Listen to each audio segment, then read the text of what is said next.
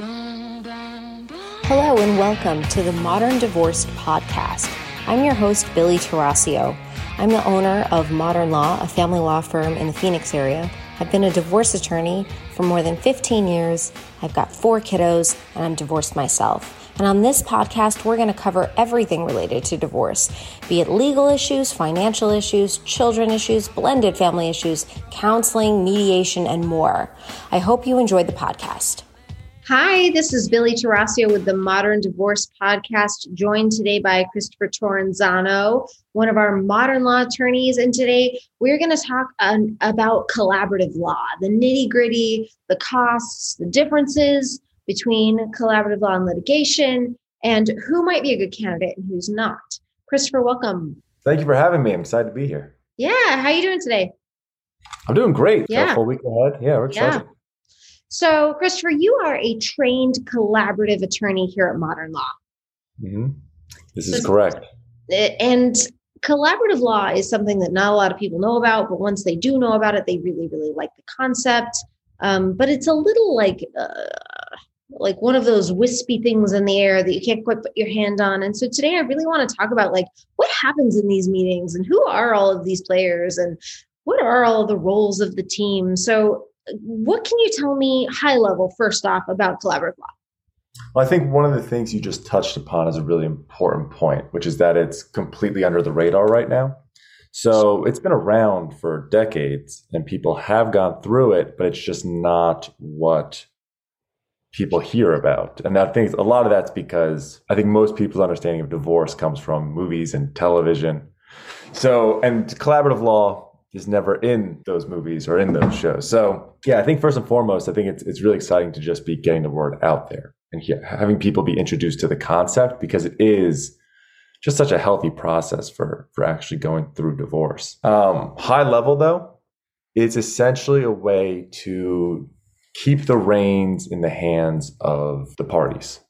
So if you're going through the divorce and you want to maintain some semblance of control over how the process is going to go, and you're looking to kind of get through this in a way that allows you to address every facet of what's actually involved in divorce, collaborative law is kind of the direction you want to go in. And that's kind of the high level mindset in terms of why you want to go in that path. Absolutely. I was thinking about the recent movie, A Marriage Story. Did you ever see that? I did. Okay. So in this movie, it was almost painful for me as a divorce attorney to watch because it was so spot on. And what happens is you've got this couple and they're going through a divorce and their marriage is breaking up and they still very much care for each other. And there's a lot of respect and they want to figure out a way to work together. And then as the legal process takes hold and as they both get their attorneys, it completely unravels. And it's not anybody's fault. It's really the system. The system of divorce is a adversarial system where each person has to discover what they can find and then advocate positions. And it definitely lends itself to conflict.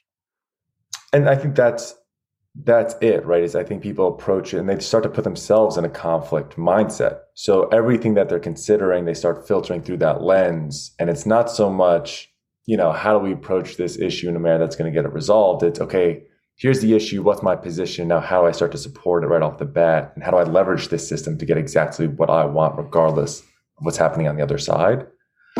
Which just doesn't tend to work as effectively as you'd like it to work oftentimes. And it has to be that way. If you're presenting evidence and you're asking a judge to decide, I would not be doing my job if I went in and I said, here's all the creative ways I think this could be solved, Judge. That is not my job if I'm in court. But in collaborative law, it is. And that's the thing. If you provide a judge with a middle ground perspective, it's not, you'd hope that it shows your degree of reasonableness and that they'd want to side with you. But really what it does is it just shrinks the spectrum so that now when they do make the decision between the two different perspectives, you've just pushed yours towards the middle, which means you end up a little bit further right than you anticipated in the beginning. Right. And I think what this is really critical. Yeah. So before we go any further, I just want to clarify what we're talking about.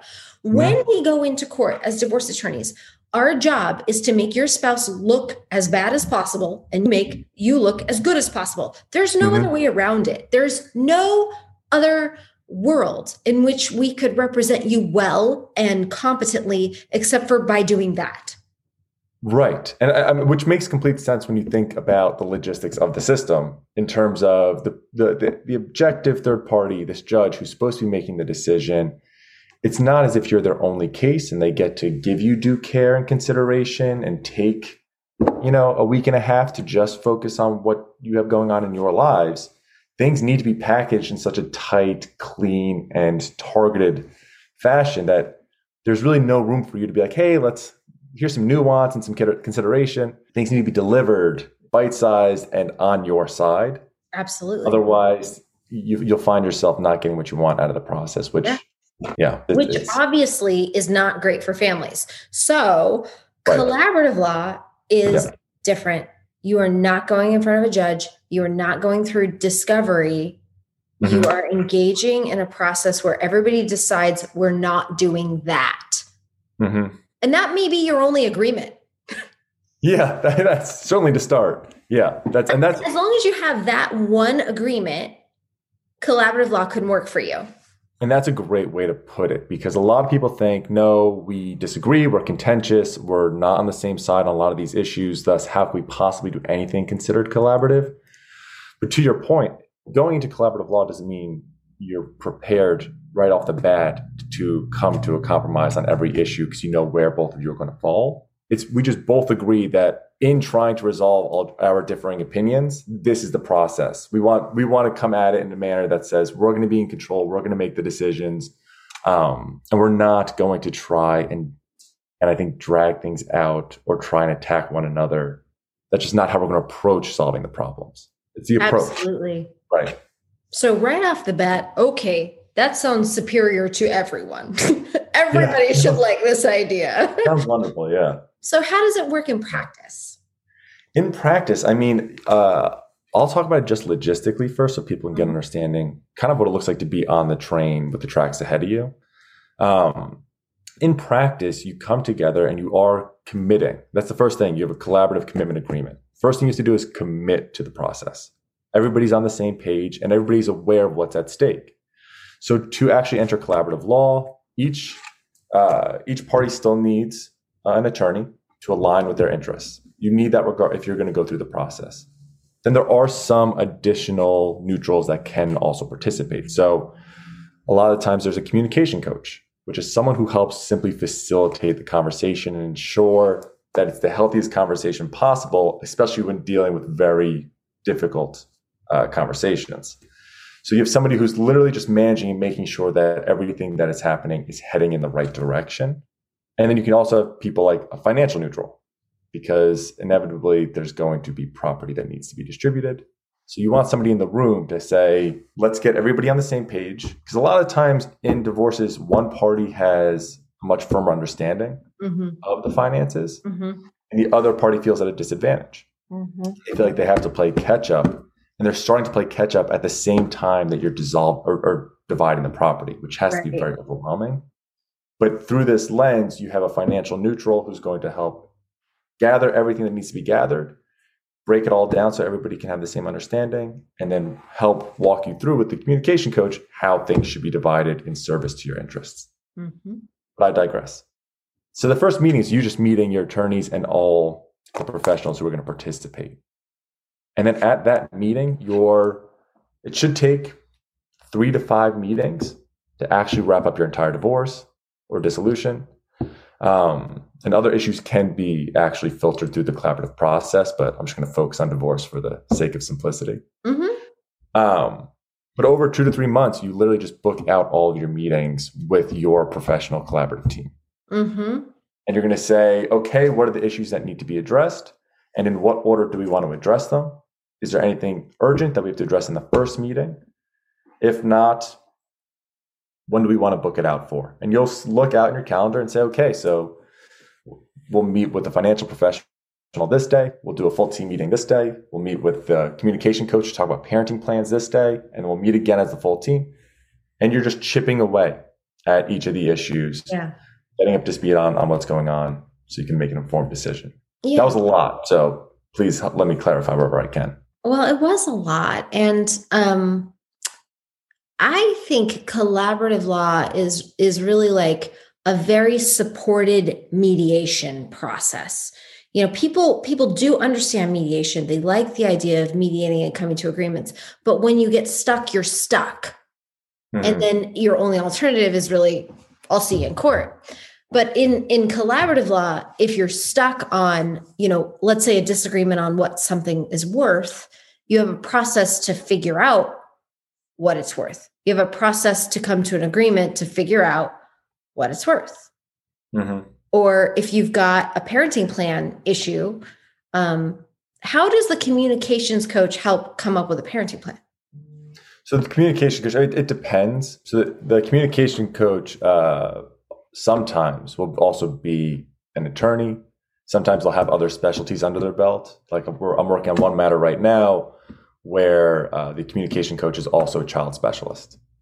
So they don't, the parties didn't hire the communication coach to be a child specialist, but she has that underlying expertise, so she can be agile and kind of support in that space. Mm-hmm. So they'll sit down, and also because she's an attorney, she can also draft the first version of the parenting plan, which helps expedite the process tremendously. So one other huge difference between litigation and collaborative law is that when you commit to collaborative law, it's a flat fee. Yes. You're not getting billed by the hour. You're not getting billed by the meeting. You're not getting billed to talk on the phone or update your attorney on what's happened. That is a massive difference between litigation and collaborative law.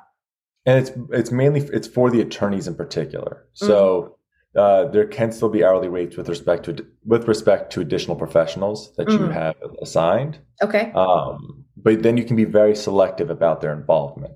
So know exactly when they actually need to be included and where. Mm-hmm. Whereas with the attorneys, you have them on call, which is honestly, it's great from the attorney perspective too, because it allows me to do as much work as I'd like without having to worry about the bill being run up. There's a cap on it, so it gives you that kind of freedom and liberty.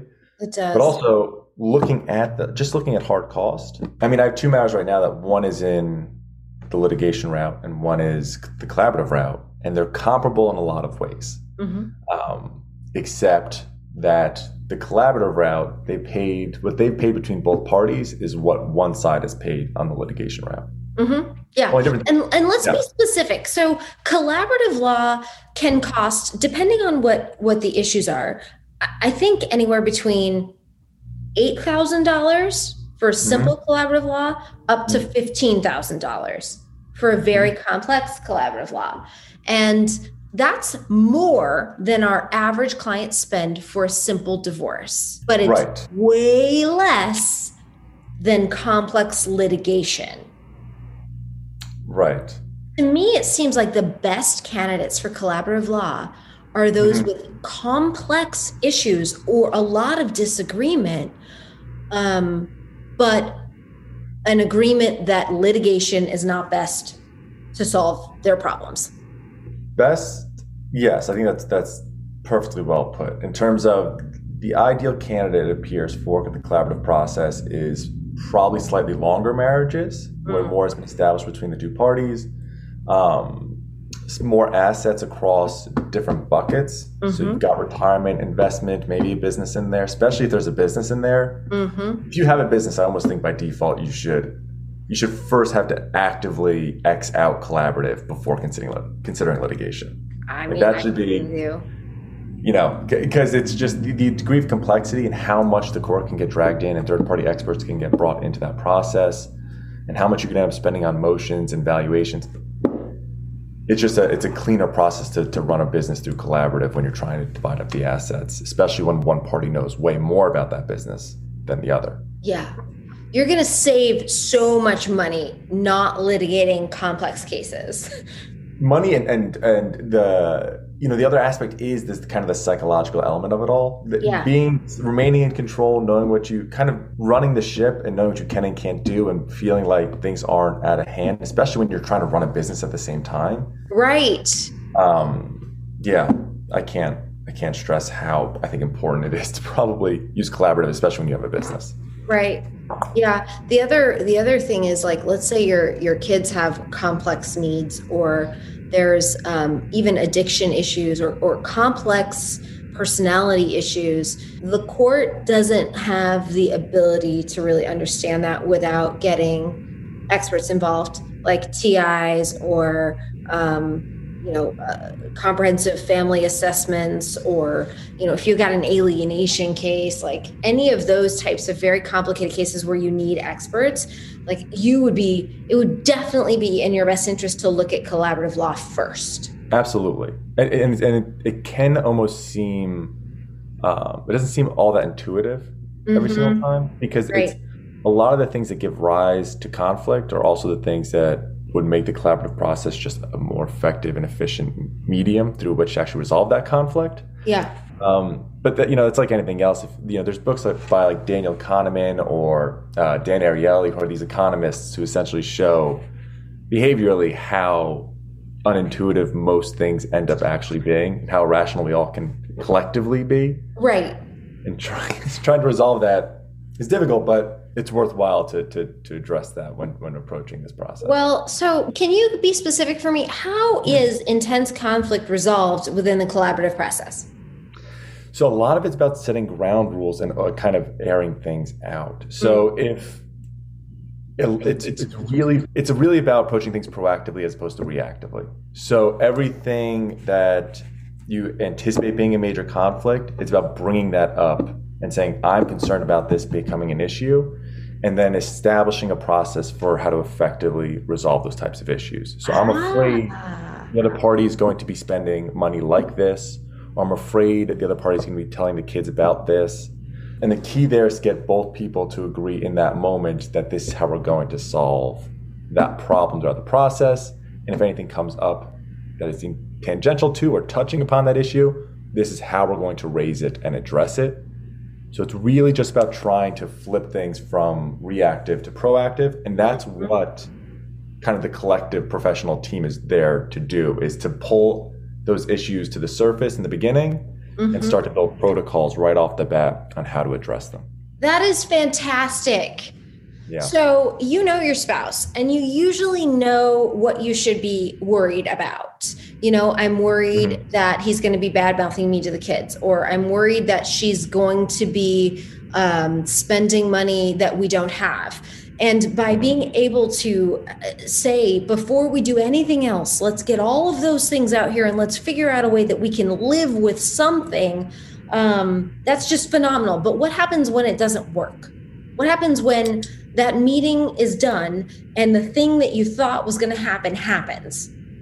I mean, the thing about signing up for collaborative is that there's a lot at stake if you don't follow the process. So while there is a tremendous amount of support in trying to help bring those concerns to light and proactively identify how to address them when they become issues, if, let's say, we're concerned that the person that I'm representing is going to spend community property in a way that they're not supposed to be spending it, and they start to do so, at that point, I essentially need to let them know that if they don't stop doing that, I may have to actually withdraw myself, because we're now no longer in compliance with the collaborative agreement we signed at the beginning. But the beauty of this is, right, it's tough because when a party signs it, as much as you don't want to be held to something, you know that the restrictions being placed upon you are also being placed upon the other party. So it creates this level playing field right off the bat. Yeah.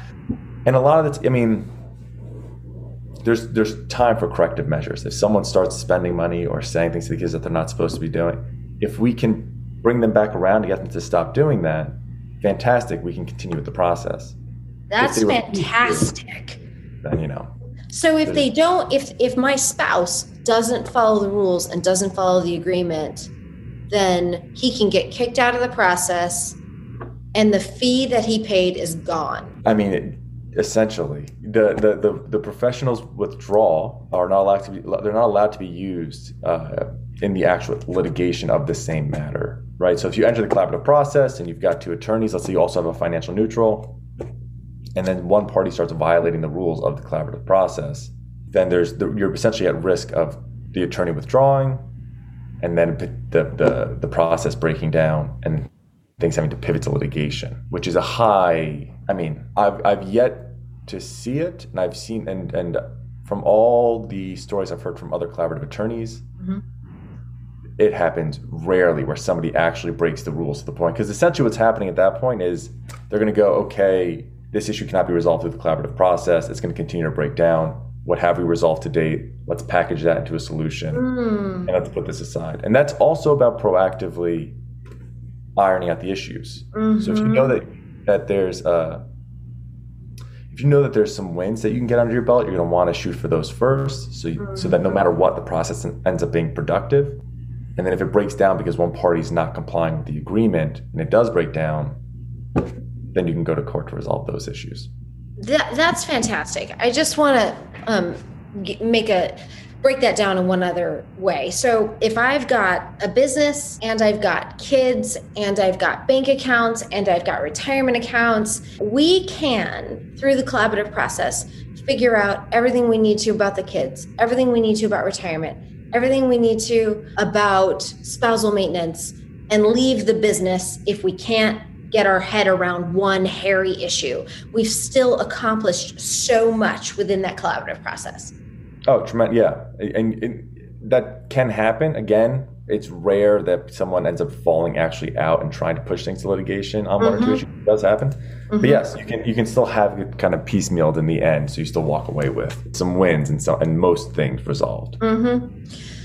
Well, Christopher, I really appreciate you coming on the podcast. I think that this is so fantastic. Have I anything else we want to cover today? No, I think we've touched upon, I think it's just worthwhile to note when you're approaching divorce or dissolution, it's probably the first time in a long time that you're going to do such a full audit of your entire life and how you want things to progress moving forward.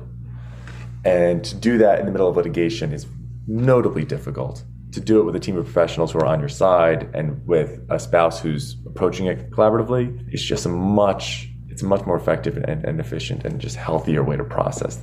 So I think I just want to leave off on that note. I agree with you. I think it's fantastic. I hope we get more people that want to do collaborative law. And so I want to continue this conversation. I want to do more podcast episodes on collaborative law. But for now, we'll end it here. Thank you so much for your time. I really appreciate it. It was good talking to you. Great talking to you too. Thank you. Thanks so much for listening to the Modern Divorce Podcast. Remember, anything you've heard today or anything you read online is not the replacement for actual consultation with an attorney and does not create an attorney-client relationship. Even if you called in and we spoke to you, you were anonymous and we don't have your details and you have not become a client of Modern Law. However, we would love to speak with you, or you should seek out the advice of legal counsel or counseling or any other expert near you. And if you have an idea for a show topic or you need to speak with an attorney in Arizona, you can reach me at info@mymodernlaw.com.